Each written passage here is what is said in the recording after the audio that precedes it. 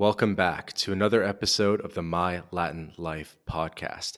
Since 2014, My Latin Life has been your trusted guide to traveling and living in Latin America. Today, I'm joined by Jen Ruiz. She's a travel writer, public speaker, internet entrepreneur, and she's been traveling full time since 2018 and inspiring other women to travel along the way. Jen, how's it going? It's going great, Vance. How are you? I'm doing very well. Thank you so much for joining us. Thank you for having me. I'm excited to be here. Yeah, I think at this point you must be a podcast guest expert. I feel like every time I talk to you, you're just getting off another podcast. How many do you think you've done so far? Definitely more than 50. I've stopped counting after that point, but I try to do about 2 to 3 a month. Gee, that's insane. 50 plus? Yes. And are they all reaching out to you? They are, for the most part. Some are people that I meet at conferences. Some are other people that I've connected with online. I have a profile on podcastguest.com, and so people reach out to me through there. So, yeah, for the most part. Okay, I'm writing that down right now, podcastguest.com. Not that I'm running out of guests or anything, but that's actually really cool. You're probably one of the most guested people I've heard about. Oh, thank you so much. I take that as a compliment. I like it too because when I find someone that I enjoy listening to, I try to find like their whole back catalog and like listen to everything. And sometimes it's interesting going back to the early stuff, etc. So yeah, we're gonna add to the catalog today. Let's do it. I'm excited. And we'll have to try to find some themes or topics that you haven't gotten into. And we're definitely going to do that, but we have to do the obligatory intro to who you are, Jen, just for the new audience. So would you mind giving us a little bit of a background on yourself? Absolutely. My name is Jen Ruiz. I am a lawyer turned full time travel blogger and author. In 2017, I set out to take 12 trips in 12 months while employed full time as an attorney. I ended up quitting my job in 2018, and since then, I've given 3 TEDx talks, self published 5 best-selling books on Amazon, and been featured in outlets like Forbes, The Washington Post, and ABC News. I'm the solo female traveler behind Jen on a Jet Plane, where I help women travel solo and have over 290,000 social media followers. That's amazing. And I guess a little inside baseball. We tried to record an episode, I think like 6 months ago. But what happened is I was in an Airbnb in Vallarta, Puerto Vallarta. Internet was terrible. We couldn't do it. Episode was not usable. But here we are 6 months later, and we're going to do it. I remember back in March, though, it was like right when you had just gotten your book deal, and you had a lot of like excitement about that. And I'm wondering, I guess, kind of 6 months ish after kind of inking that book deal. Tell us a little bit about what's been going on with the book deal and that whole process.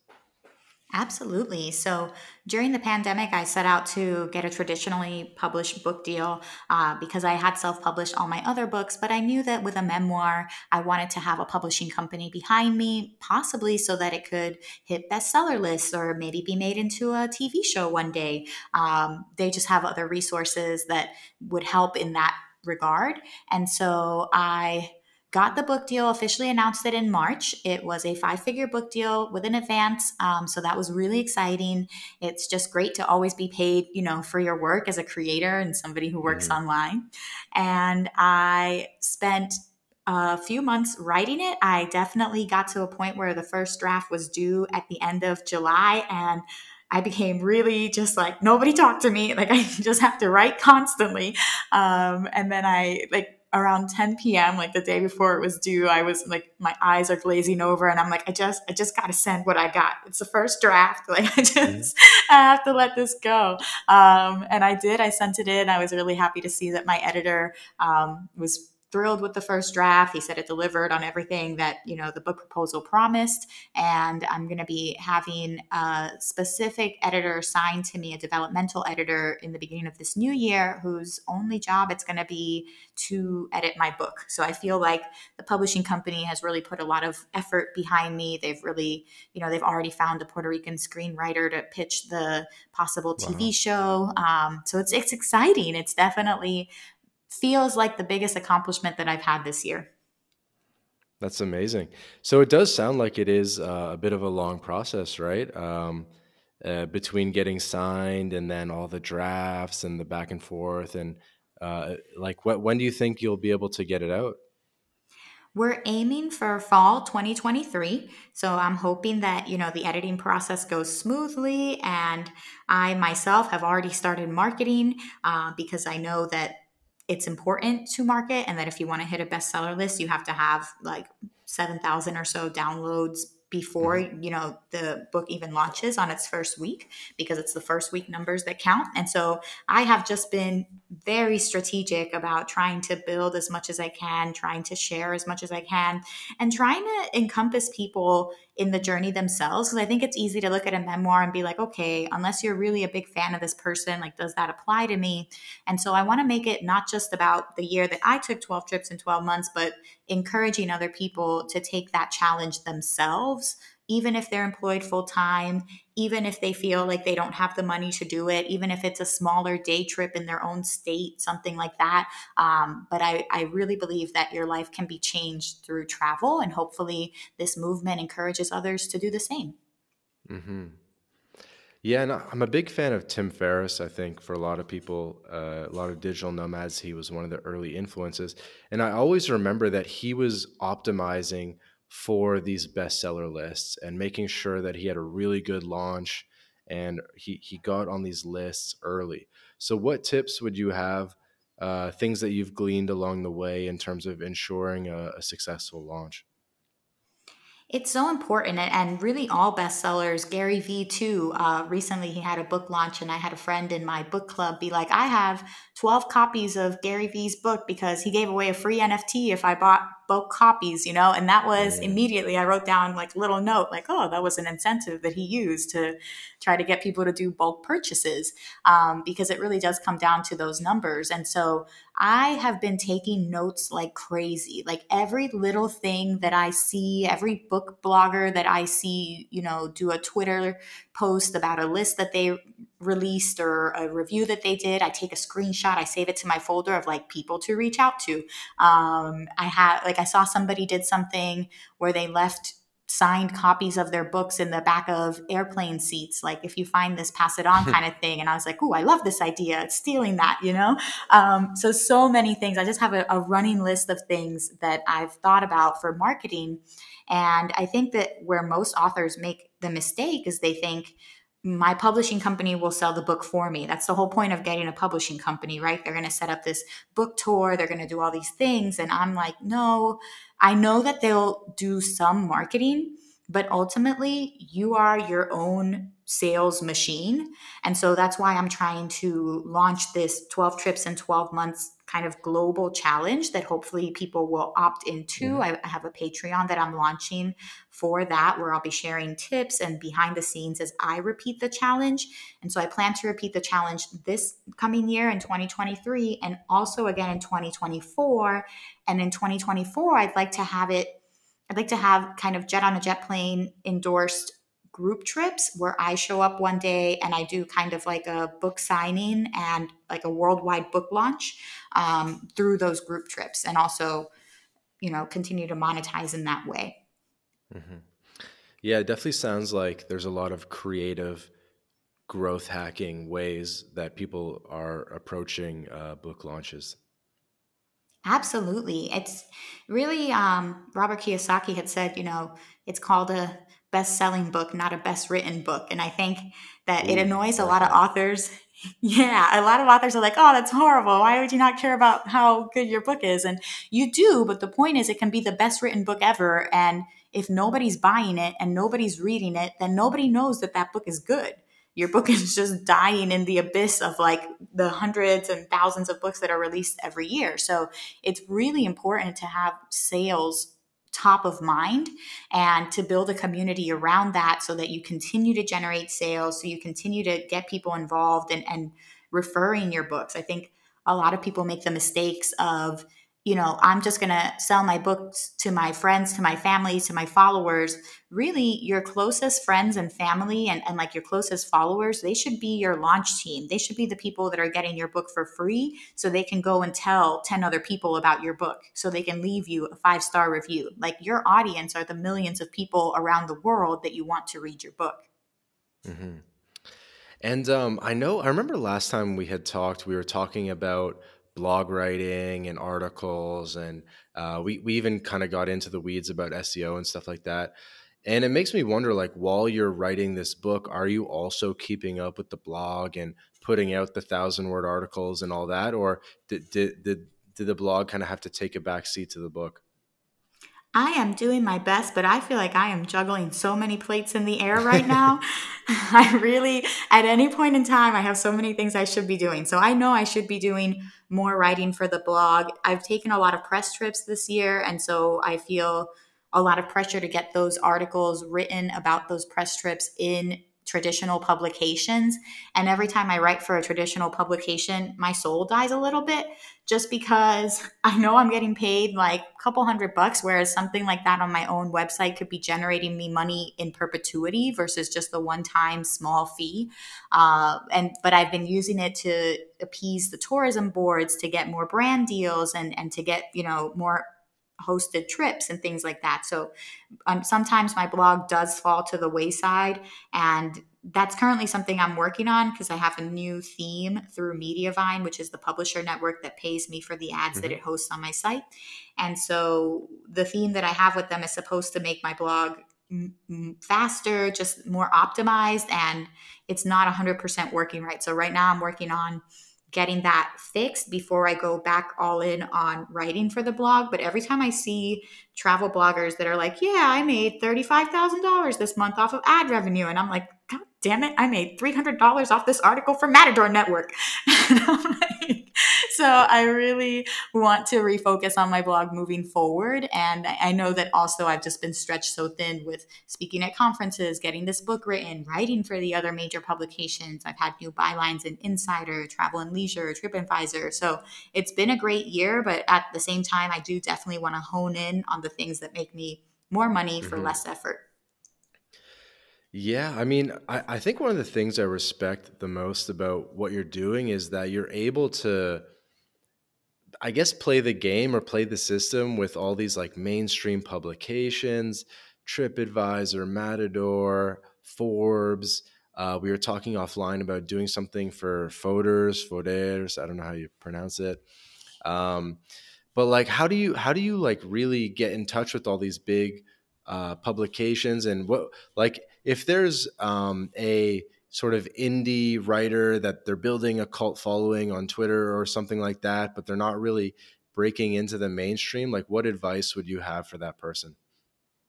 Yeah, I get this all the time, and people ask me like, "How are you getting all these press trips?" What's because a lot of travel bloggers want to get press trips but find it difficult. I think it helps because I can offer value in two different ways. I can have both these traditional publications. I call it Foders. I think that's the way you pronounce it, but I'm not 100% sure. Now you've made me second guess it.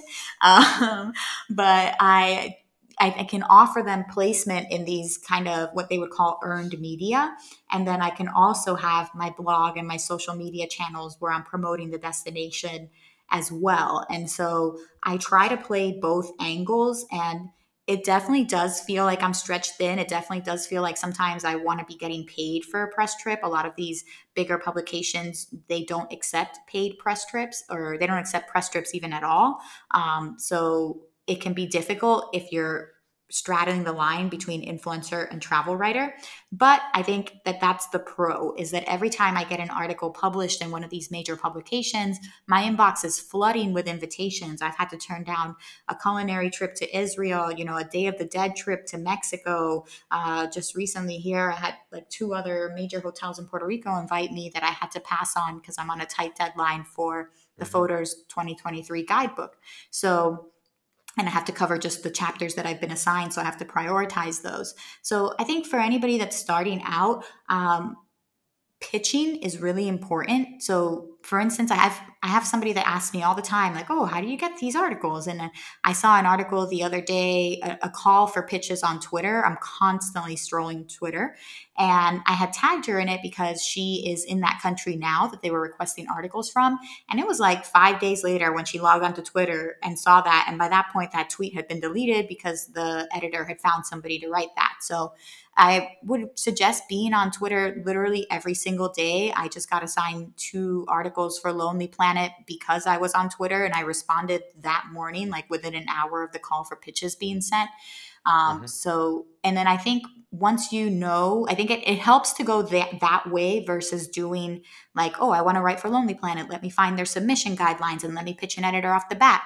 If somebody's already on Twitter looking for a specific article, like, they want to commission that article ASAP. And it's different than just kind of cold pitching an editor that may or may not even be accepting pitches at the time. So I think Twitter's a great place for leads.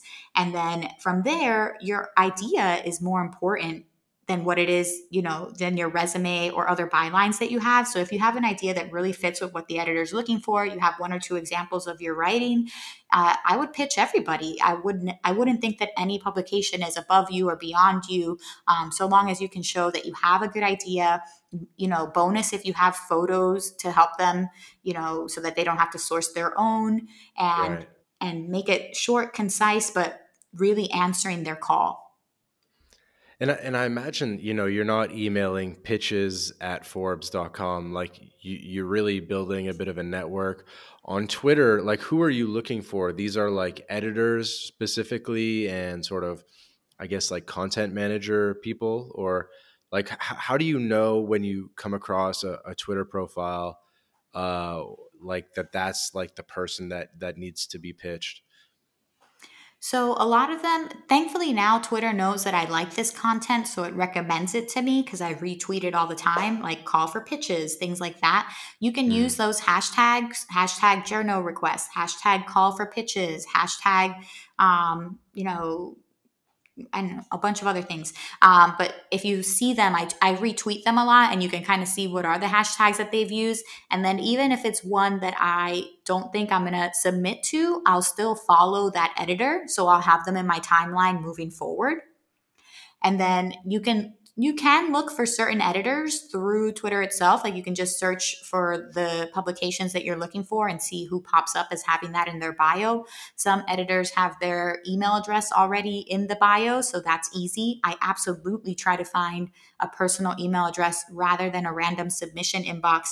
The difference is for photos, they definitely just send everybody to the main submission inbox and then review that there. But even then, I have editor contacts there, if I really wanted to make an Hmm. appeal to them personally. And I do recommend that you email a person versus a bulk submission box, because it's just so easy to get lost there. Right. And then, And yeah. so do you and sorry if this is in the weeds for people that aren't totally into this, but I am kind of fascinated by it because it's a very competitive space. And so when you're pitching them, are you pitching like one specific article and you're saying like here's like the top 10 foods in Puerto Rico or something, or do you give them like a couple different options, or like what kind of like approach do you take on your pitch?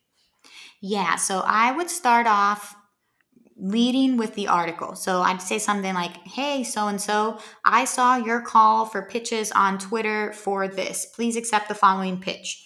And then I would put 1 or 2 different possible headlines. So, like, top 10 foods in Costa Rica, 10 foods in Costa Rica you can't miss. These 10 delicious foods are Costa Rican favorites, things like that, alternative headlines that might be catchy. Hmm. And then Hmm. I'll put like 3 to 5 sentences.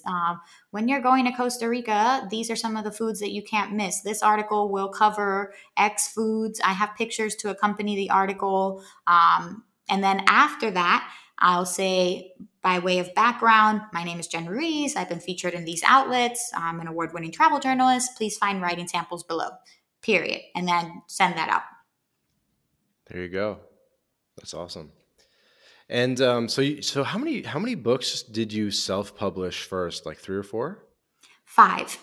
Five. And then so this the one with the mainstream publication, this will actually be your sixth book. Correct.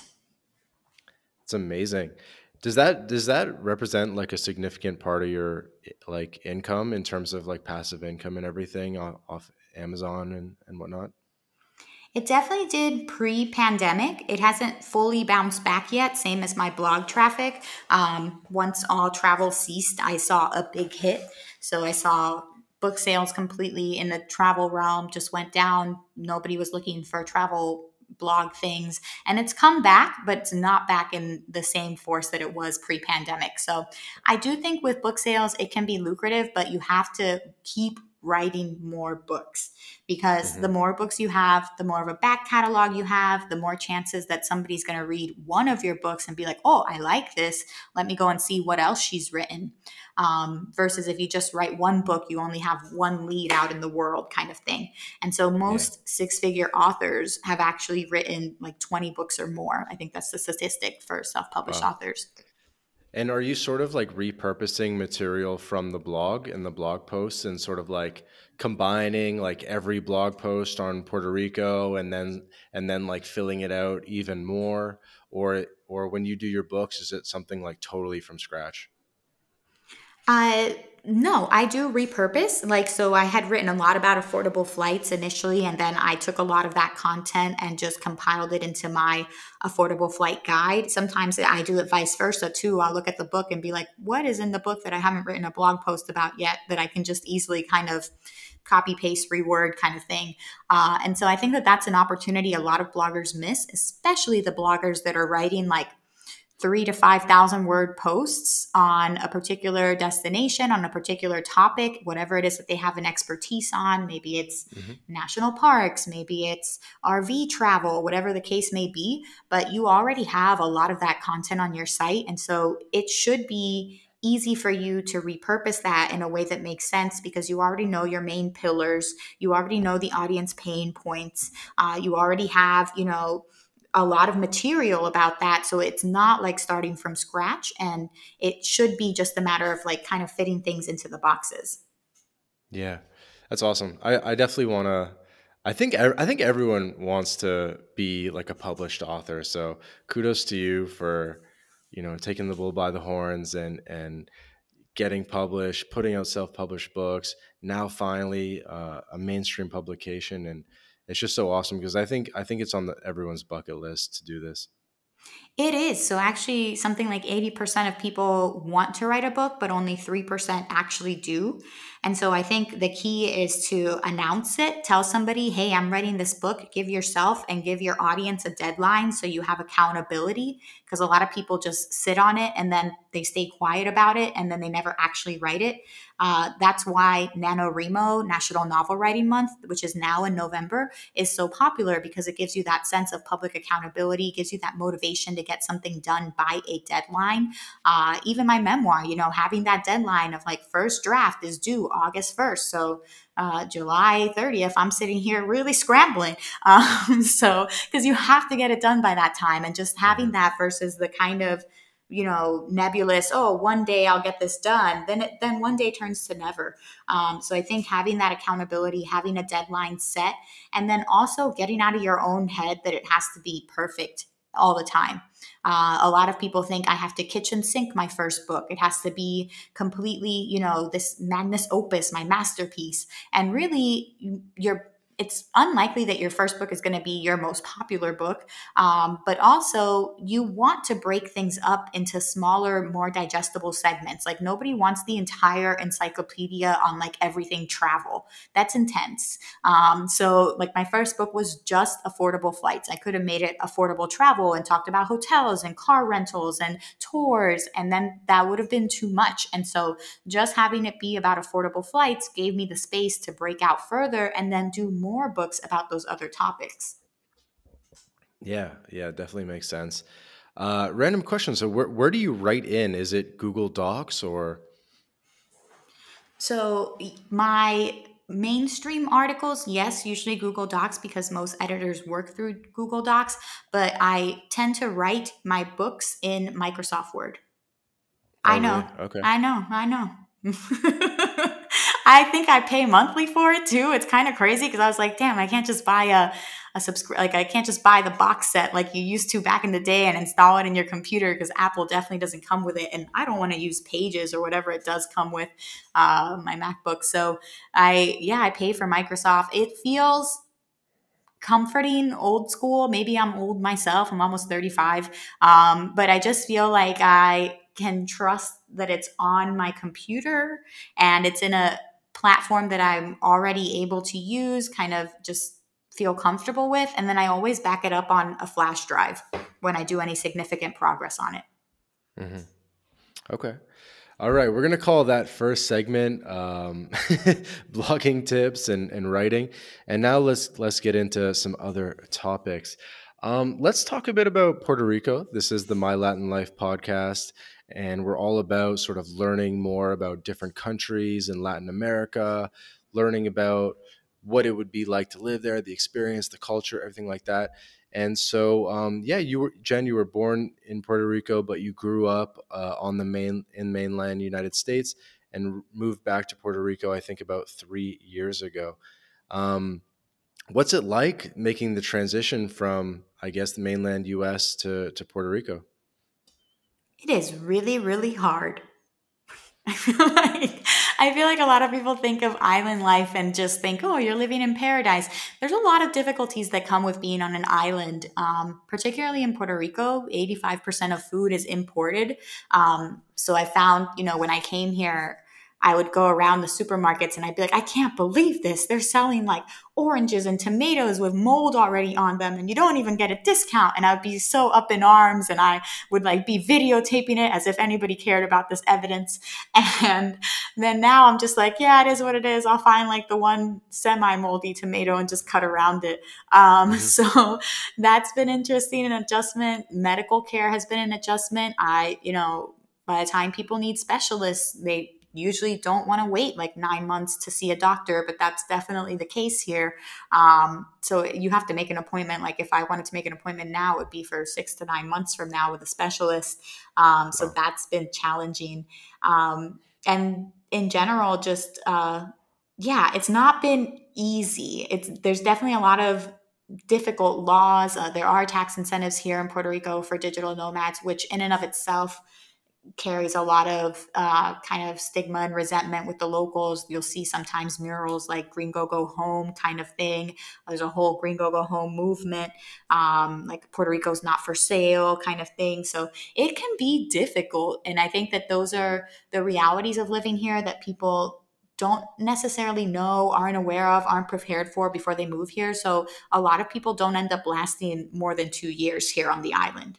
Um, Hmm. so it is interesting, but I would say the pros are that it's always nice, right? I do enjoy living in eternal summer. I had something similar in Florida, but it just feels a little bit different when you're on the bubble of an island, particularly during the pandemic. There was not as much panic where I live, maybe in the metro area of San Juan, where there's a bunch of police and things like that. But where I live is it's a little bit more rural, and like people were just kind of living their lives. You could still go to the beach, you could still do other things.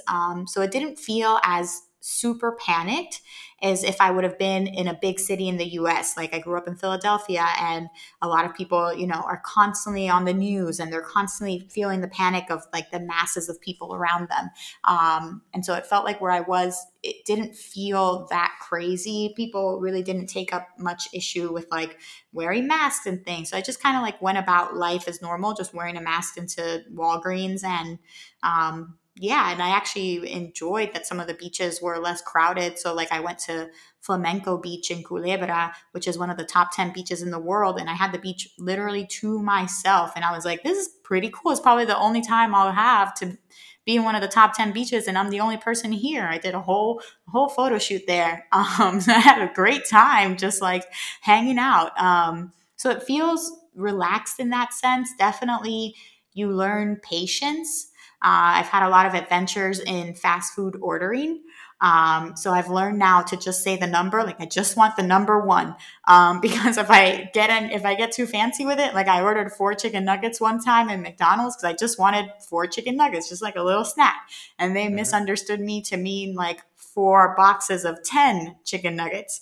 And so I ended up with 40 chicken nuggets and a stomach ache. So there's definitely things to get used to on the island, pros and cons. But I think the people that stick it out because they actually want to be here. They actually enjoy it here. The power can be difficult. The internet, you mentioned that in Mexico, the internet here and the power here do go out quite frequently. So, as somebody who works remotely, I have a portable generator that I have and I keep nearby. And it can be frustrating at times. I've been on a live session with Mediavine actually, and then cut out for like 2 minutes, and then I had to get back on my phone. And 2 minutes when you're live is a long time. So it can be a little anxiety inducing in that sense. So I think there's pros and cons. But I have enjoyed being able to be somebody that's discovering other parts of the island. And now, because so much of the publicity here is done in Spanish, I think I really do stand out because I'm somebody who writes in English and for English speaking publications. And so when these publications are looking for somebody on the ground, a local expert on something, I do have Mhm. a leg up, and that's allowed me to get featured in a lot of places. Yeah. And I guess you have a bit of a unique experience coming from a Puerto Rican background. So it's very different than just like a normal, New Yorker or something moving there where, you're sort of rediscovering your roots. And, when you're getting into conversations with the locals, you must be sort of like telling them like soy baricua and stuff like that. And, but it's kind of like an interesting dynamic, right? Like um, how's it been to sort of like navigate that?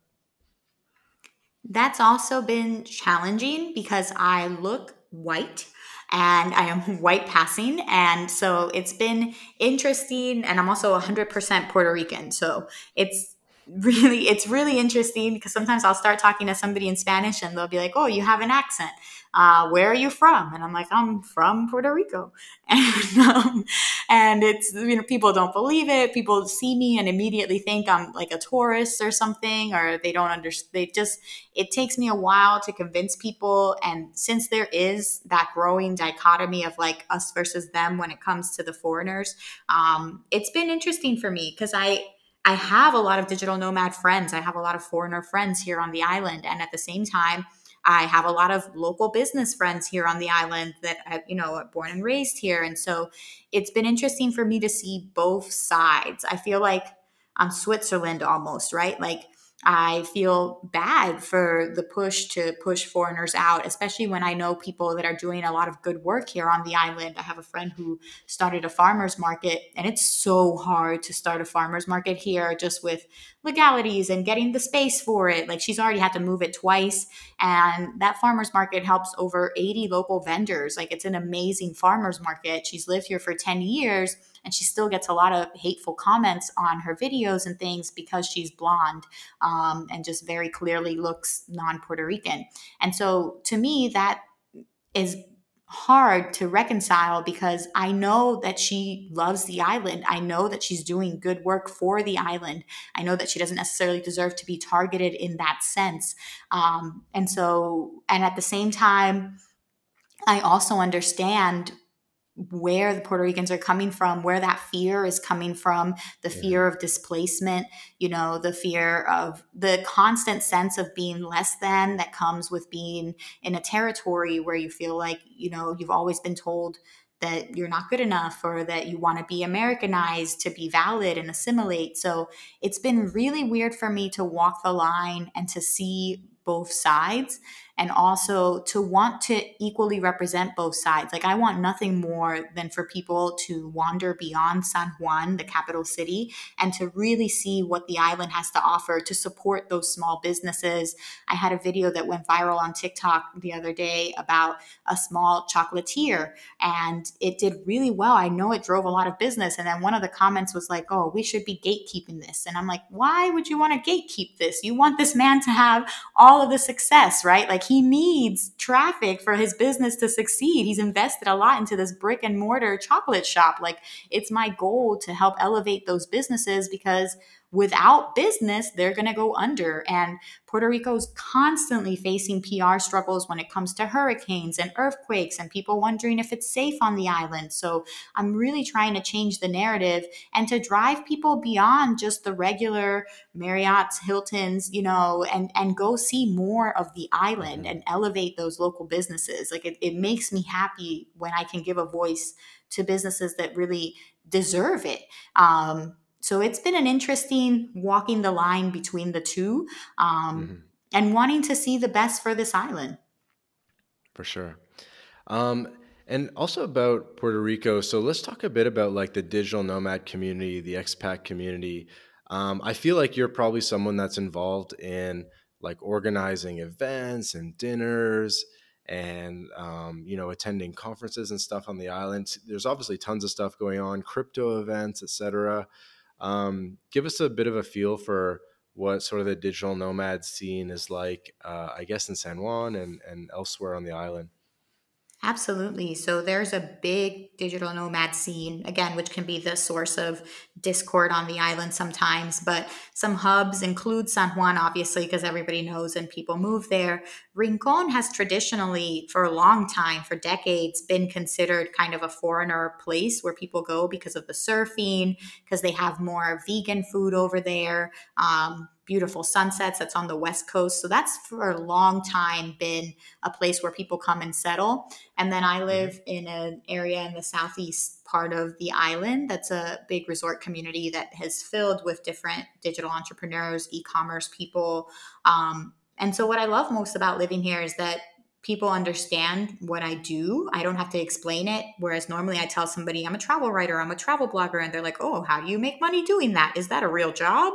And here I'm surrounded by people who make seven figures, eight figures doing that. Some of the most influential podcasters, John Lee Dumas lives here from Entrepreneurs on Fire. Oh yeah, Um, sure.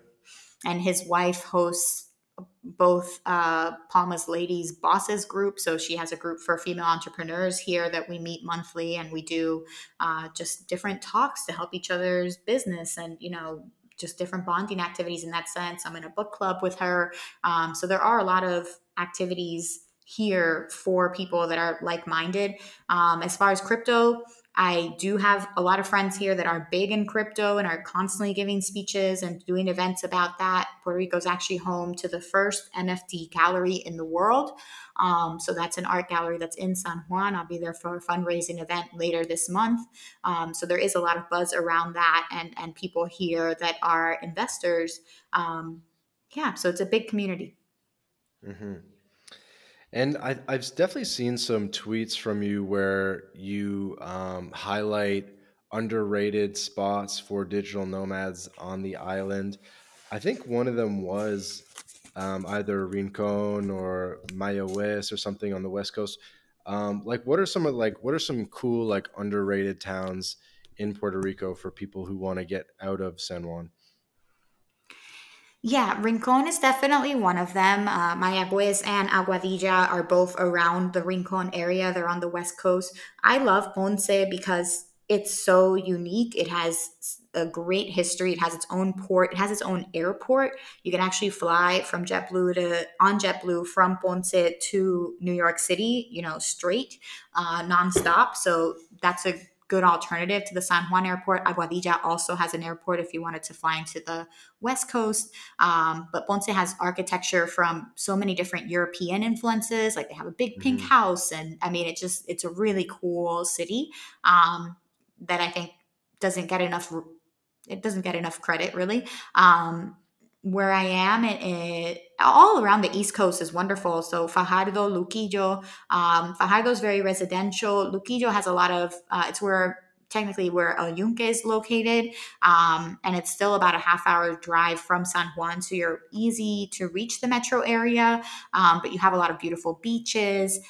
There's the kioscos de Luquillo, which are the kiosks that have, bars where you would have people listening to reggaeton music. So that would be your scene kind of thing on a Friday night. You can hear the music sometimes while you're on the beach, like at least the bass thumping, because it's pretty loud.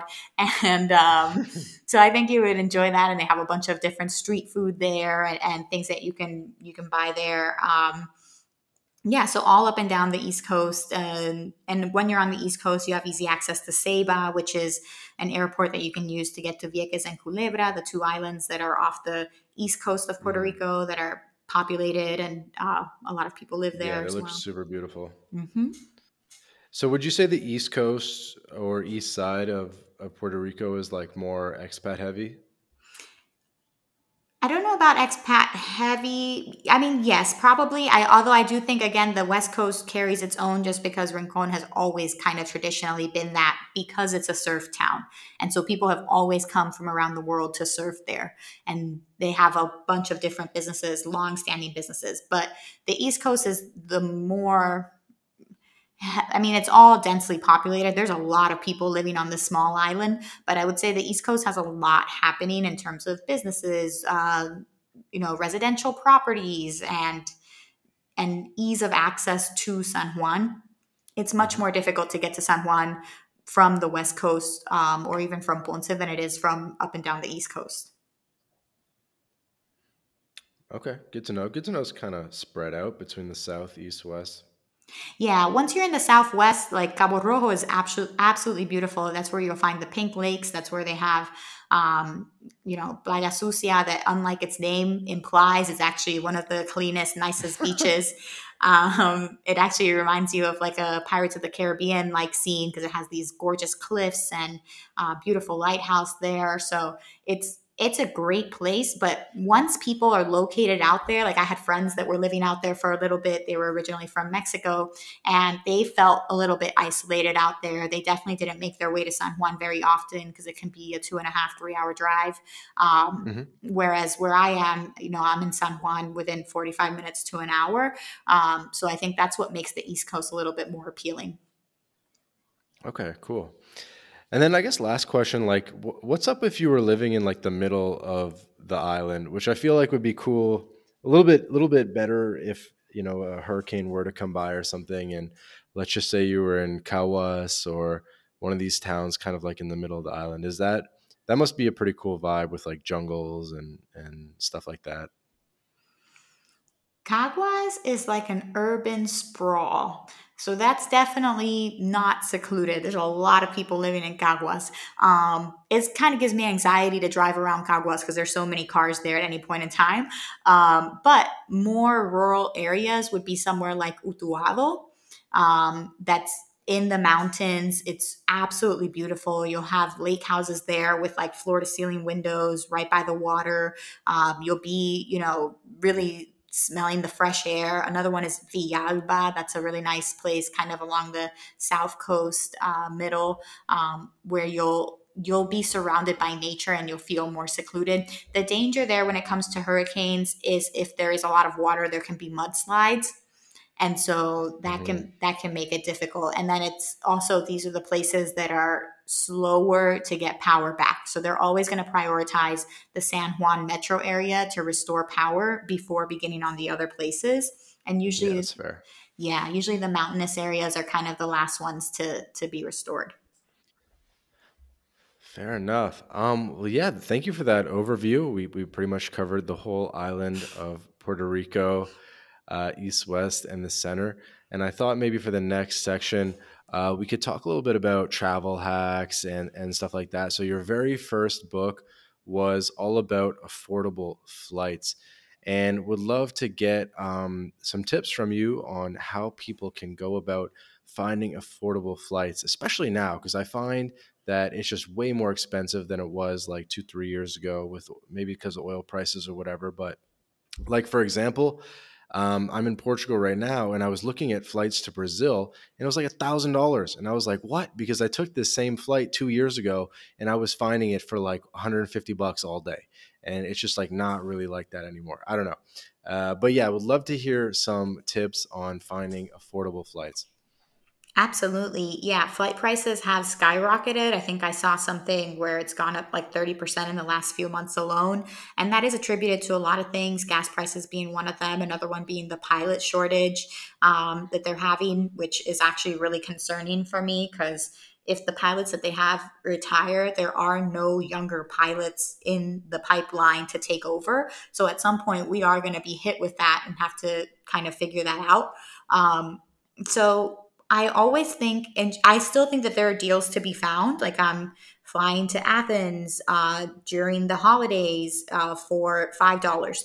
I'm flying home to see my family through Southwest and JetBlue, and those are all like $300 round trip flights for Thanksgiving and Christmas, which are notoriously the worst times to travel. And so Mhm. I think a couple of things help. I think being flexible always helps. So if I was looking for a flight to Athens, I wouldn't be looking just from San Juan. I probably wouldn't even be looking from San Juan, period. I'd first go and see what are the flights to Athens from all the major hubs: Miami, Fort Lauderdale, Atlanta, DC, Boston, New York. So, first, I'm looking up and down the East Coast to see what's the most affordable flight I can get there, and being flexible, not just with your departure airport, but with your arrival airport as well.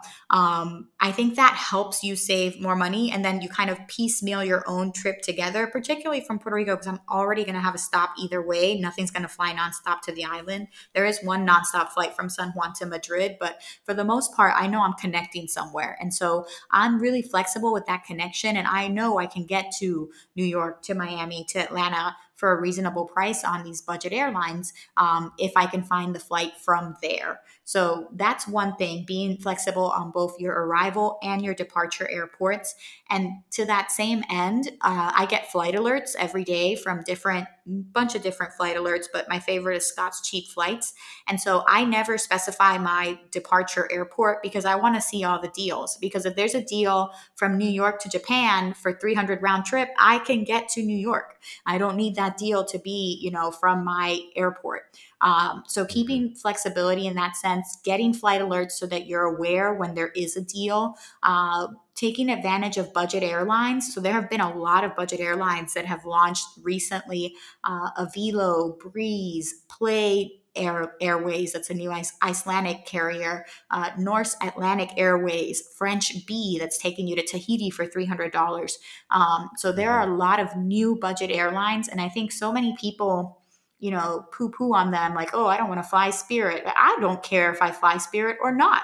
I really just care that I get there safely, and everything else is a bonus. So Yeah, I'm I flew French B and it was legit. I flew it from like Paris to New York and it was super cheap. You see, that's exactly it. And I think so many people are like, I only fly Delta. I only fly American. Like, okay, well, then you're going to pay the prices that they decide to charge you. Um, I was looking for a flight for my partner coming back from Athens, and he was like, oh, Air Europa, this has horrible reviews. I'm like, why are you even looking at the reviews? I'm looking at the price. It says $500. Like, that's what we're looking for. Everything else is three times that price. I would hop on that price in a second. I wouldn't even, I don't care to go look at the reviews because honestly, somebody has had a bad experience on literally every carrier. Somebody hates Delta.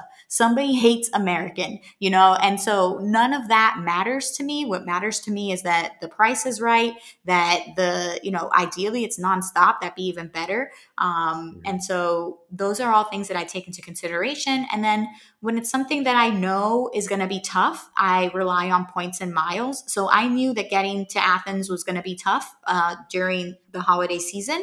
So I booked that with points and miles. And these past 2 years that people have just been doing online shopping, constantly charging everything to a credit card. If you pay for anything on a debit card, you are wasting your money. Like, imagine paying for something and not getting something out of it. Like, that's crazy to me. Whereas if I buy something on a particular card that I'm trying to meet the minimum spend threshold, like I now have buy one, get one flights on Southwest till the end of 2023 because I have the Southwest Companion Pass. Because I just decided to put all my spending on my new Southwest credit card early this year. And then already halfway through the year, I had spent enough that I had gained the points necessary that I now get to always bring a travel companion with me for free. And so I think people really sleep on travel credit cards. I think they worry that they're living beyond their means or that it's going to affect their credit score. And really, if you use it like a debit card, if you pay it back, once you make the purchase, there are so many ways that having a travel credit card can benefit you, but not the least of them being that you have points and miles to redeem for these really expensive destinations that you wouldn't be able to reach otherwise. Yeah, definitely makes sense. So what are some of your top credit cards right now? So, for anyone getting started, I always recommend doing just a co branded airline credit card from an airline that operates a lot near you. My first one was the JetBlue card. It's $1,000 minimum spend, which is pretty easy to reach within 3 months. And then you get a set amount of points. And then you take those points, you log into JetBlue, and it's really easy to redeem. You don't have to do math. You don't have to worry about transfer. You don't have to worry about point values. You have X points already, and you just go and see what flights you can get for that. So I think that's the best first step.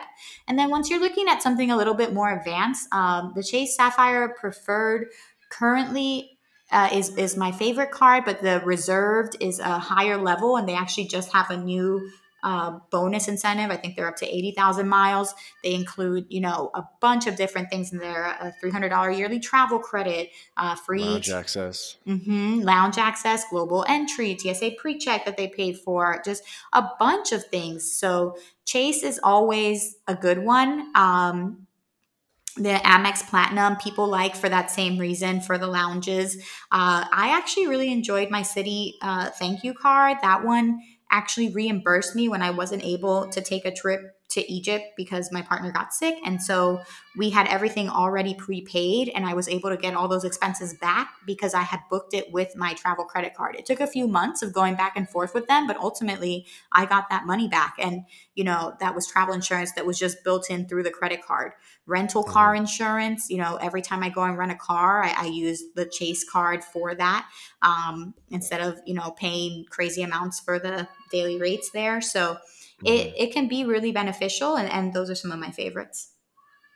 Do you ever do like transferring the miles between the airlines and from Marriott to this to that? I've never gotten I collect points for sure on like with Delta and with Chase and a couple different ones, but I've never got into the whole like transfer between this and that and you get 1.5 bonus, blah blah blah. Do you get into that? Sometimes, if I see something already, so if I already know I'm looking for a flight that maybe a transfer partner would have for less money on their own site, I'll check it out and I'll consider that before I make my final booking, but I don't live my life via spreadsheets. Because then I think also then you get super worried about like, what is the maximum point value that I'm getting for this point that I'm spending? And then you might get locked up and be like, I'm not going to spend it because I don't think it's enough. And I think the points are there to spend, and they may lose value moving forward. The same routes may not be available. Like, so many things can happen. So I also think that there's something to be said for that kind of paralysis and inaction where you're like, I want to make sure I'm getting the absolute most out of this. So I'll sometimes just double check. I'll double check and see, maybe this is an Air France deal. Let me see what it's like on the Delta site to, is it less points if I book it through Delta than if I book it through the Air France website? So I Mhm. might check partners just to see what their rates are for that same flight. And then if it's something lower, or I feel like I'd get more points value there, then maybe I transfer it, to one or the other. But I really just do like a one or two double checks kind of thing. I don't go super crazy and like making sure I'm milking it for everything it's got. Right. Okay, I have a question for you, Jen. So I'm still what I would like to know is some websites that can do what I would like to do.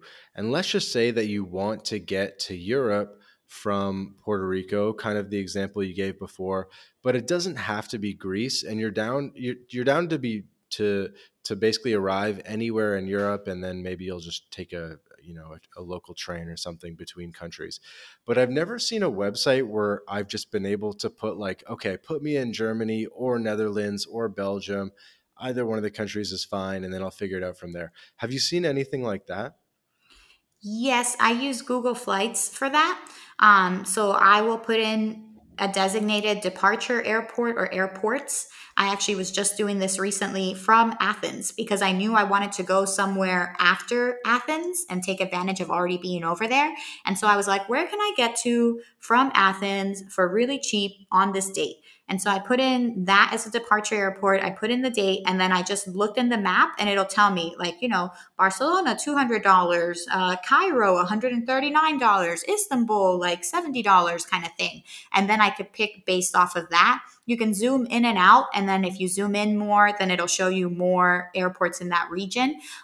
You can limit it to show you nonstop only. And that was something I was definitely interested in. I was like, can I get to Madeira from Athens? And then I was like, what are the nonstop flights that go from Athens to anywhere near Madeira? And like, that was how I was searching, was through the map feature and just leaving. Map view. Okay. And then Skyscanner also has an explore feature that's meant to be the same, but I just think Google Flights is really intuitive for that.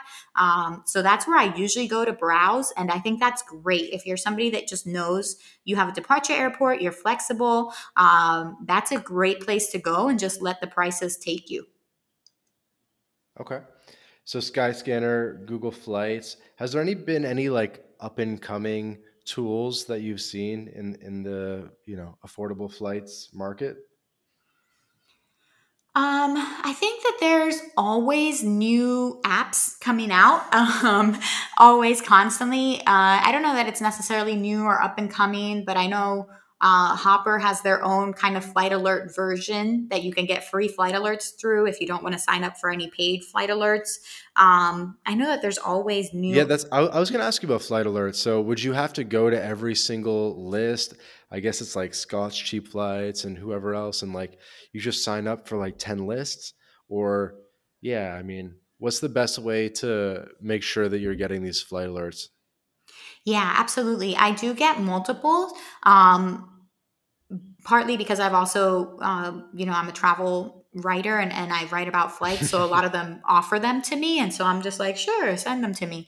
And then I'll just get on the list for them. I like Scott's Cheap Flights because they have a perma free list. So you wouldn't get all the deals, but you can stay on with them through the free list without ever having that upsell, without ever feeling like your credit card was charged without you knowing it, which I know is a source of concern for a lot of people. Like the Dollar Flight Club, I get their emails and things like that, and people say, they've gotten charged after the free trial.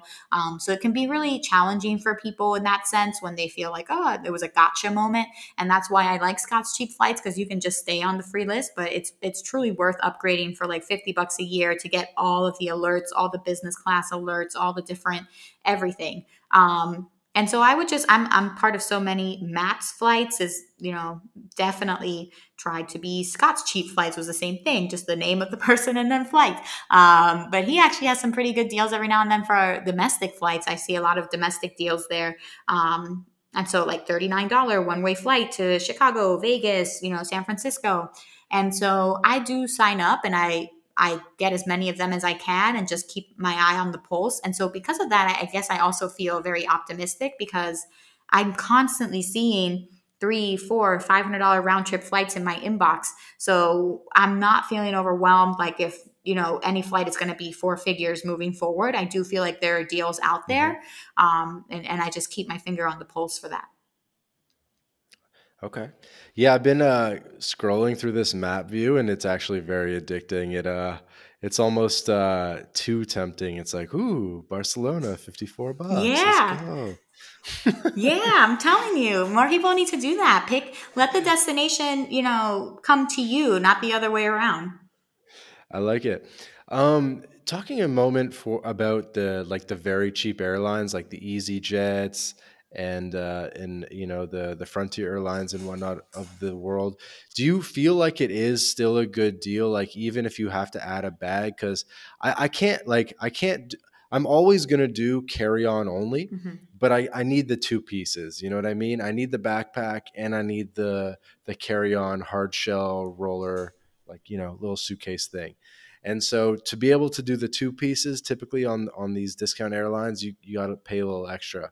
So how do you like think about that? Do you know that you're going into it as like a one bagger, a one piece of luggage, or how do you think about it?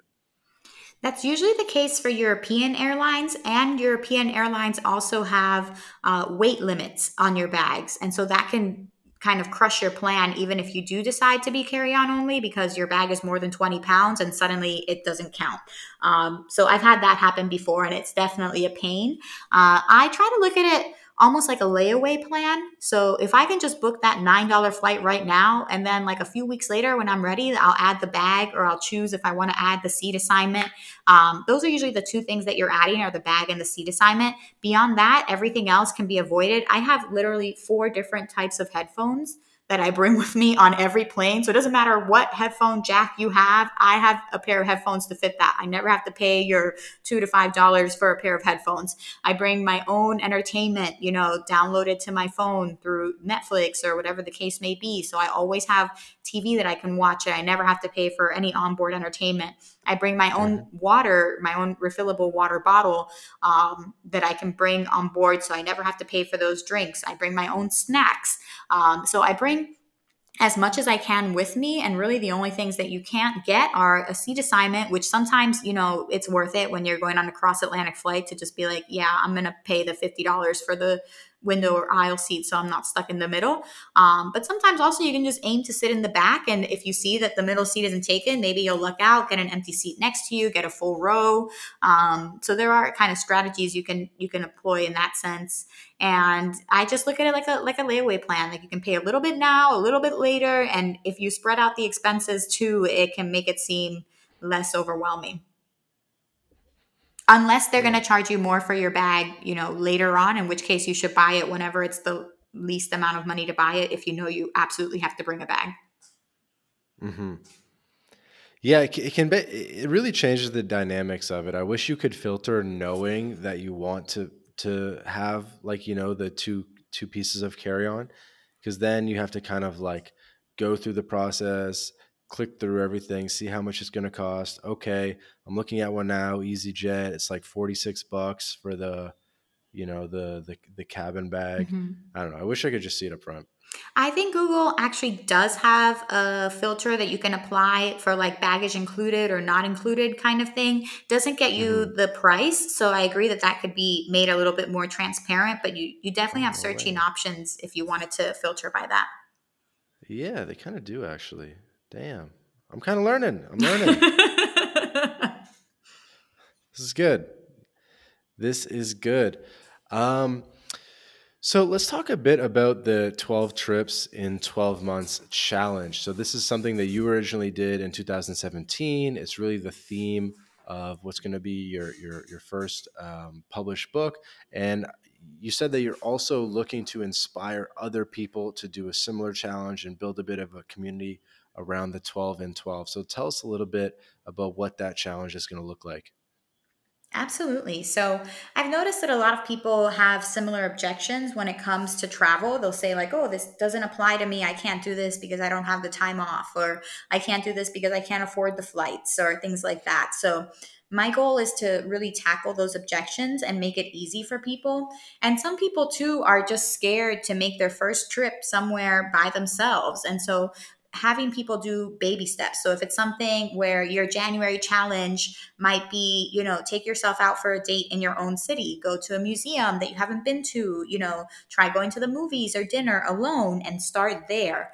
And then once you do, tag me in that post and you'll be entered to win, something from that monthly giveaway. Because I'm going to have giveaways every month that are travel related. So maybe a Scott's Cheap Flight membership or a Delta gift card or something of the like. So hopefully that incentivizes people to get out there and do it, and then work their way up to doing a big international solo trip, things like that, sharing flight deals as much as I can. So if I see something where JetBlue's having a sale and they have $29 flights, I can share that in the Patreon group, and people would know and they could take advantage, behind the scenes of how it is that I booked my flight. So, what were the exact steps I took to find a flight nonstop to Athens that I could get with the points and miles that I had? Just kind of being more open and transparent, because I'll be going through the challenge myself. Athens is the first trip, but I have a list of places I want to go to, largely inspired by TikTok, actually. Like there's a place in Guatemala where you can eat pizza that's made on a volcano. And that sounds really cool. I want to go get me some volcano pizza. So I'll share, how did I find those flights? How did I end up booking accommodations there? And that'll all hopefully be in the community and inspire people. So the goal is to not just show you what I'm doing, but also give you tactics to replicate it and encourage you to take baby steps so you can work up the courage to take big trips. Yeah, that's awesome. And so who would be like the ideal person to that you would want to inspire to do this challenge? Women at a point in transition. So I think a lot of women in particular get stuck, or they feel that they give so much of themselves to other people, to their career, to what their family expects of them, things like that. So women that are, possibly thinking about starting a new career, women that are going through a breakup, women that have been super single forever and are approaching a milestone birthday and want to feel better about themselves versus feeling like they're always in the Christmas card as like the token single person, right? And so, women that I think could use travel as a way to be healing and a way to better appreciate their lives as it is. Because I think so many of us spend time thinking about what our lives should look like to be society, socially acceptable, to what my mom thinks my life should look like, what my friends are doing, all of those things. I think it's something that so many women get caught up in. And so using travel as a way to be like, hey, your life is really amazing right now. And you could be in front of the pyramids of Giza. You could be climbing Machu Picchu and doing all these things to make your life the most that it is right now, instead of wishing for time to fast forward and for you to meet all of these external circumstances that don't necessarily ensure your happiness. So, kind of taking back your own power in that sense. Hmm. Yeah, this is something that I actually think about a lot because I want my Latin life to be open to women as well and not to just be a men thing. But I feel like it often is more men that are willing to be like, okay, I'm gonna straight up move to another country. It's a very huge commitment. I imagine that you're seeing that more and more women are doing this, and I'm definitely seeing that more and more women are, becoming digital nomads and working online and going on adventures. Absolutely. I do think men are definitely willing to take risks, but more women actually are solo travelers than men. I think men like to kind of feel like they have that sense of community, a friend that's going with them. Like, for instance, my brother didn't go to Japan because his friends left him behind. And I was like, just go by yourself. And he's like, no. And so I do think that there are women out there who have become these intrepid solo travelers, and that once they go, statistics show that they're likely to take another trip. It's almost like getting a tattoo. It's addictive. Hmm. Mm. And you start to really enjoy the feeling that comes with it. So it's not, but it's not an easy first step to take. And it does come in large part because of so much that's expected of women to be the caretakers, to give of themselves to others, to put their family first, whether it's children, whether it's their boyfriends, whether it's their parents, because so many parents instill fear in their daughters. You're going to go to that place, that's crazy, why would you do that, you're going to get human trafficked, like a bunch of different things that are just that make women hesitate to go, when in reality I think that if you can live alone anywhere, you can be a solo traveler. It's just a matter of exercising common sense, doing research ahead of time. That does wonders. Before my first couple of big solo trips, I researched everything. I was such a nerd. I'd be like, okay, it says it's going to take me 6 minutes to walk from the hotel to the train station. And then these are all the times that the trains are going to come, like 11:06, 11:21, 11:32. Like, so if I don't make this one, there's this next one. Here's the emergency numbers to call. Like, here's where I can eat within that radius. I would look at Google Street View to get an idea. So there is something to be said for like knowledge is power. And so it can help you feel familiar with a destination even before you go there if you've done thorough research. And that can kind of be a safety blanket for your first couple of trips alone. Yeah, it's honestly really interesting what you said about how women are more likely to be into solo travelers, where men maybe travel in, I guess, wolf packs. I mean, it kind of makes sense though. Or do you find that women, um, uh, how would I put it? Like, I definitely do see lots of women who will only travel in groups because they really need that support, or just to know that there's someone there kind of like backing them up from like a safety perspective and everything like that. Um, I guess I see a bit of both. Like, what are some of the big like challenges and questions and thought processes that uniquely face women? Yeah, there's so many of those, safety being the biggest one, right? Like, am I going to know anybody there? Am I going to look like a tourist? Am I going to get harassed? Am I going to be wearing something that's appropriate for the culture? Or will a ton of men, decide that they want to hit on me, harass me, all those things just because I'm there? I saw somebody recently on a solo female travel group that actually went to India as her first solo trip. And I was like, oh, wow, that was super bold. Like, I would not pick that as my first solo trip. That's not an easy place to travel to, and it's not an easy place to go as a woman. So Hmm. that would definitely not be my recommendation. So I think people should start off somewhere where they're comfortable. I think having a language like that you speak is really important. And there's so many English speaking places around the world. Like, you can go to Ireland, you can go to New Zealand, you can go to so many places where you don't have to add the trouble of a language barrier when you're first starting out. I just think it helps make it innately easier. And then I think women worry about, carrying their valuables around and feeling like an easy target for getting robbed or mugged. I think women worry about going to sleep and being safe and having somebody break into their room or things like that. And there's so many horror stories that you see online. And I feel safe in a lot of the places where I'm traveling. I usually will search before I stay in a hotel, and I'll actually specifically search the reviews for things like solo safety, things like that. I use all the locks, and that's why I don't stay in hostels. I use all the locks so that there's a deadbolt between me and the rest of the world. And then there's specific tools that are designed for women, right? Like the doorstop that you put under the door, and then it ends up, blaring out a huge alarm if somebody opens it or moves the door.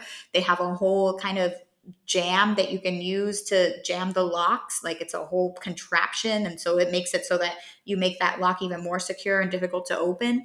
And I think those are all considerations that women have because we're constantly being scared of being under attack, looking vulnerable, being kidnapped, all those things. Whereas a man could just be like, whatever, I'm just going to walk around. And if anybody comes near me, I'll punch them. And so, so it's just a much less of a concern. That's interesting. And so, what do you do to help lessen these fears that women have?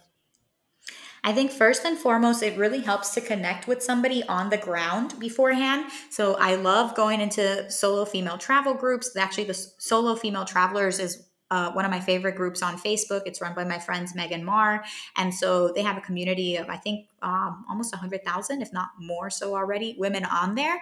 And so I would go and I would search past posts about a particular destination. I would try to connect with a woman who's already living on the ground so that she can give me real advice. Like, what is it like there? Maybe she even wants to meet up with you when you get there and help orient you. But just having a contact that's local, that knows what's happening there, not just you're reading through forums, but somebody who actually lives there and can give you real advice, I think is invaluable. And there are so many ways to connect with women in that sense. I'm also part of the wonderful community, and they're amazing, and they have like a home share program, and a bunch of different ways that you can just get to know women on the ground beforehand. And I think that that is a great resource that's underutilized. And then from there, as I mentioned, all the different tools, carrying even something as like simple as a whistle. Most people that are going to attack you don't want to be called out. Like they're looking for easy prey. So always walking, and this is stuff that I gathered from my time living in Baltimore, right? Because going to law school in Baltimore was rough. Like people would get attacked almost every day on the way to school and stabbed or something crazy. And so I took self-defense classes when I was there, and we learned from the chief of police that you always, like, the best self-defense is avoiding a fight. So if you see somebody sketchy, move to the other side of the street, give yourself space to react, give yourself, be aware, walk upright, not looking at your phone. You should know where you're going already. Don't walk with your headphones in. You should be listening and aware of things. Don't be afraid to make a scene, and to not appear like an easy victim, because if you start blowing a whistle like crazy and calling attention to stuff, chances are whoever it is that was just trying to like sneakily mug you is going to be like, okay, she's crazy, I'm just going to pick somebody else. Hmm. So it helps to be confident and aware in that sense. And then, yeah, having somebody that is going to check in on you. So I always send my full itinerary, all the hotels I'm staying at, all the tours I'm doing, everything. I send it to my best friend, I send it to my mom, and somebody is expecting to hear back from me from a certain point in time. They're checking in with me every day. And that's something that makes me feel more secure, just knowing that I have somebody that's looking to hear from me. Like I can't just go missing and nobody's going to wonder where I am, right? Um, Hmm. and these are all concerns that women have to keep in mind. Obviously, dressing less flashy. I don't ever take jewelry with me when I'm traveling, like not even really fake costume jewelry. I just don't wear jewelry because it's not necessary, and I don't think I want the added attention or the risk of getting robbed for that. Hmm. Same thing for any kind of like major technology or devices or things like that. I just try to look simple. I wear like a simple dress, and I always respect the culture. So if I know that I'm going somewhere in the Middle East, I'm going to have something that's going to be covering my shoulders, it's going to be covering my knees, and that I feel is not getting me unwarranted attention. Whereas I was in Jordan and I saw somebody, an influencer, who was wearing such scantily clad clothing that I really, like, I feared for her just by association, just by seeing her. I was like, wow, that's crazy. She's calling so much attention with what she's wearing. Why would you wear that in Jordan? And she was with her boyfriend, who definitely looked like he could punch somebody out. But it's still, to me, it's unnecessarily giving extra attention to yourself. And you don't need to do that. So I think trying to blend in to where you are helps as well. Hmm. Yeah, so many questions about this, but I also want to be respectful of your time. I do have one question though, which is that you are kind of I would imagine kind of an expert on female solo travel and the female digital nomad community. What differences do you see between like the male digital nomad community and like the female digital nomad community? And maybe that's a broad question, so maybe I could narrow that down a bit. But I can tell you that like most men in the Western world, like they kind of really do want to leave. Like most Canadian men, like really want to leave Canada. Most guys in Boston and New York City, they just know it's just like not, you know what I mean? Like they know they can leave and go somewhere tropical and pay zero tax and work online and the parties are better and stuff like that. And they're like men just seem very down with the idea of like getting multiple passports, learning languages, doing James Bond stuff, getting residency permits and stuff like that. Like what are um, like, do you think women could like are into that as well? And or like it, I think I understand like for women they have sort of different desires and stuff. I think they're they're more on the spirituality path. They're definitely a lot on the sort of like self discovery path. Um, it's kind of funny. It's like it's almost like we travel for different reasons. Yeah, absolutely. I do have a lot of female friends that have done that and they have, moved and are constantly on the go. I think there's an element of loneliness to it. I think that's a big distinction. I know when I was traveling at a bunch of places and didn't have a home base, it felt like everyone that you meet, especially on like dating apps or just out in groups or things, and the people are like, oh, you're only going to be here for a week? Awesome. And for men, that's like, great. I get to have all these different hookups. But for women, it can feel really lonely and isolating, and like you're not able to make a meaningful connection beyond the week or so that you're in that space, beyond the month that you're in that space, that none of your Hmm. relationships can really last because you're always on the go. And I think that that leads to loneliness, not just romantically, but also with friendships as well. When you're constantly having to start over, find new friends, things like that, it can feel really difficult on the road. I think that is a common problem that women face, even for the women that don't want to be in romantic relationships and, like you said, are just on their own path of self discovery. It's just hard to start over, and it's hard to feel like you have a timeline on the relationships that you're building. And it makes it difficult to build meaningful relationships when you know you're not going to be there for a long time. So I do think that that's something I've seen women face. I do think that it also, you tend to sometimes miss your family, you miss your friends, you miss that sense of familiarity. Um, Not necessarily that, a lot of people say they come back and they come back changed, and even their regular life doesn't seem appealing because they've since seen so many other things around the world. And that's definitely a very real phenomenon that happens, where you come back and you can't relate to your family or your friends, or you feel like they don't understand you and they're not interested in hearing about your trips. And that too can be lonely and isolating, because you feel then like, well, where is my community and who can I connect with? And I think we're all social creatures and we all want to feel that bond. And I think that's why it's so important to find that community in any way that you can. I know that myself, as a travel blogger, I look forward to going to travel conferences because that's where I'll meet up with my friends from all over the world. I know I get sad when I meet somebody and I think, this is probably the last time I'm going to see them, even though we had a great connection. And that can go for anything, even just like a friend that you make along the way. When I lived in Australia for a month, I definitely cried at the end of that because I was like, man, I made some good friends here and I'll probably never see them again. Because Australia is a really expensive ticket for most people. And it's far, it's literally across the world. And so we keep in touch over social media, but it's not the same as the in-person connection. And so it can feel isolating, and it can feel like you don't have roots. It can feel like, it can just get tiring after a while. I think that's why most people tend to tap out after like 5 years, 10 years on the road. And again, this is a generalization because I have a friend that comes to mind and she's like, I don't want any babies. And I have been traveling for 10 plus years and I have a wonderful life. So it absolutely depends on the kind of person. But I think in general, it's really important to find some sense of community to make you feel like you're grounded, even when you're constantly floating from place to place. Yeah, community is definitely important. Leads me to a question, Jen. So what drives you when you travel? Why do you travel? I travel because I think it's so easy to get stuck in a daily bubble, a daily rut, your own ruminations about, anxiety over the future, depression about the past. I think it's so easy, especially in the US when we're constantly bombarded with just a lot of media conditioning, societal conditioning, things of the sort. And travel is the first time, everybody always told me, like, just live in the now. And I was like, okay, like, easier said than done, or just meditate, or all these things. And I'm like, meditating is literally impossible. Travel is the first time I realized how to live in the moment.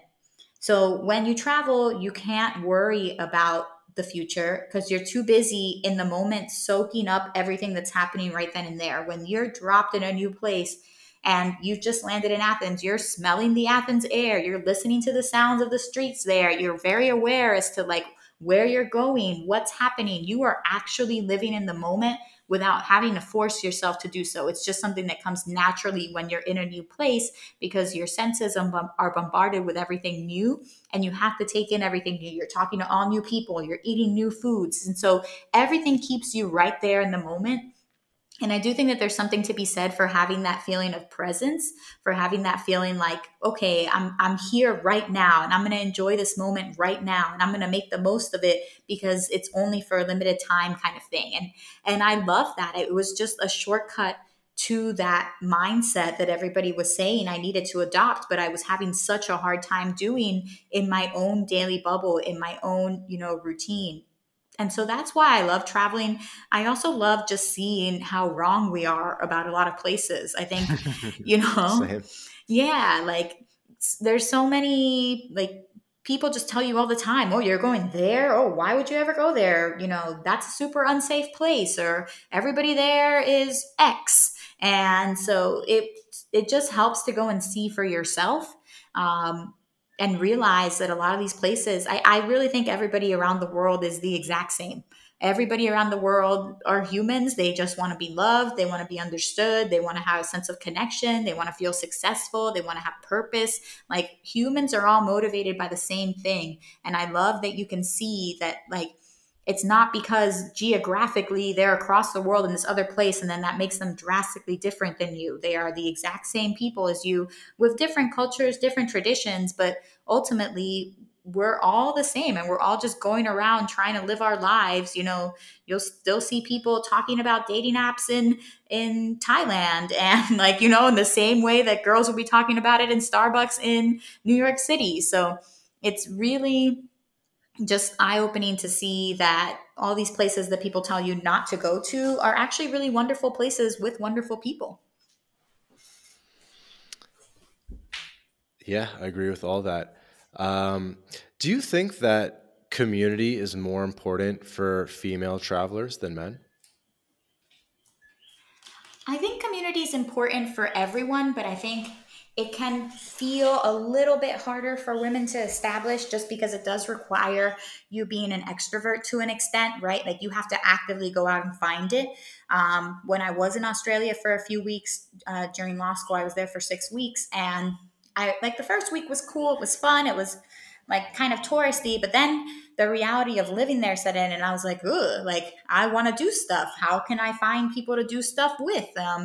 Yeah. And so I would send myself out to Spanish speaker meetups because there's really not that many people in Australia that speak Spanish natively. And so I was like, I'll have the benefit and everybody's going to want to converse with me because I'm going to be like the native Spanish speaker. So I'll be like the best one in this meetup. And I did make a lot of friends that way. I made friends from Yemen, from Italy, from the Philippines. And that was great. But it took a lot for me to like, let me find this meetup. Let me take myself there by myself. Let me walk into a room of strangers and just start talking to people. I have been conditioned to do that because I always have been in teams and activities that lended to that. Like I did Model UN where I had to learn how to work my way around a room of 400 people and like get people to like me kind of thing. And so I've to an extent been trained to do that and like I know how to dismiss myself from a conversation, so I'm not always in the same circle for the whole night, but I can actually rotate around a room and meet a lot of people. These are learned skills. It's going to take practice. None of this comes innately. You never lose the nerve, right? Like, I remember when I was meeting one of the people I had met at the meetup and they were like, "Oh, come out to the club." And I remember like getting dressed and walking there and being like, "I can't believe I'm going to walk into this club by myself and like hope I see the people there. Let's hope this all works out."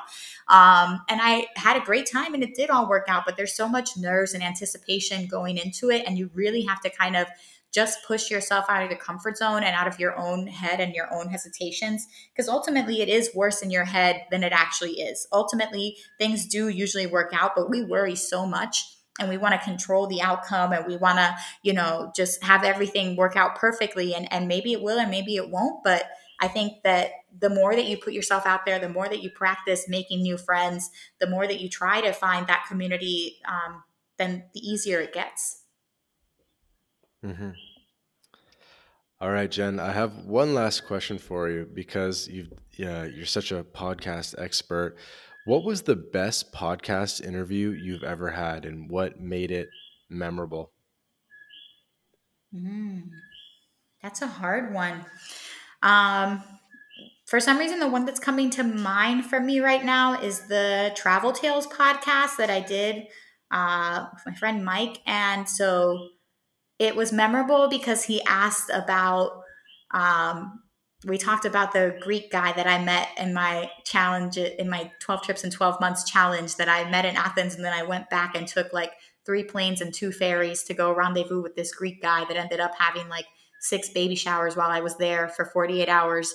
And like, I was 10 years older than he told me he was. And so we laughed a lot. We laughed a lot about that story and about like, kind of the Greek version of the Hispanic papichulos, and like what they do to try to sway women. Like he had given me a rose during the first time that we met from one of the vendors there in Athens. And Hmm. so that was just funny because it was, you know, it was funny. We laughed a lot and it was personable and it felt like, yeah, it just felt like a story I don't really talk about often and that I don't really, it's in my book, but I definitely, it's not my proudest moment to have gone all the way around the world for like a Greek fisherman that was not like, and so I think it was very vulnerable, but also done in a really lighthearted way. And we just cracked up over it. So that tends to be one of my more memorable ones. And I've also met up with him since then in Puerto Rico when he came to visit. And so I do think about that episode a lot. You met up with the Greek guy or the host? No, Greek guy and me did not work out, unfortunately.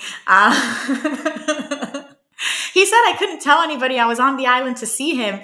He like owned a bar there, and he was like, "You can't tell anybody you're here to see me." I'm like, "Well, why did I just come all the way? Like, and I can't even tell people I'm here to see you? Like, that's crazy." It was nuts. It was nuts. But no, Mike, he had come down to the island for a conference, and so I met up with him here, and I follow him. Generally, he's very funny. He used to do acting, and so sometimes he puts up like really kind of cringy commercials from the 80s that he was part of. So he's just really lighthearted and funny guy, and it's fun talking to him. Okay, awesome. I will take a look at that. Sweet, Jen. This has been a really fun episode. I'm glad we finally got to catch up and make an episode happen. So yeah, would love for you to kind of promote anything that you want to talk about, any of your future projects and whatnot. Absolutely. So if you want to join my 12 trips in 12 months challenge, you can find it on Patreon at Patreon/12 trips in 12 months. And you can follow me at jenonajetplane.com. And my books are on Amazon under Jen Ruiz. And be on the lookout for the memoir coming out in fall 2023. And Twitter as well at Jen on a jet plane. Yes, find me on Twitter. I'll reposting a whole lot of pitching opportunities for anyone who wants to become a travel writer. Awesome, Jen. Thank you so much for joining us on another episode of the My Latin Life podcast. It was fun. Thanks so much, fans.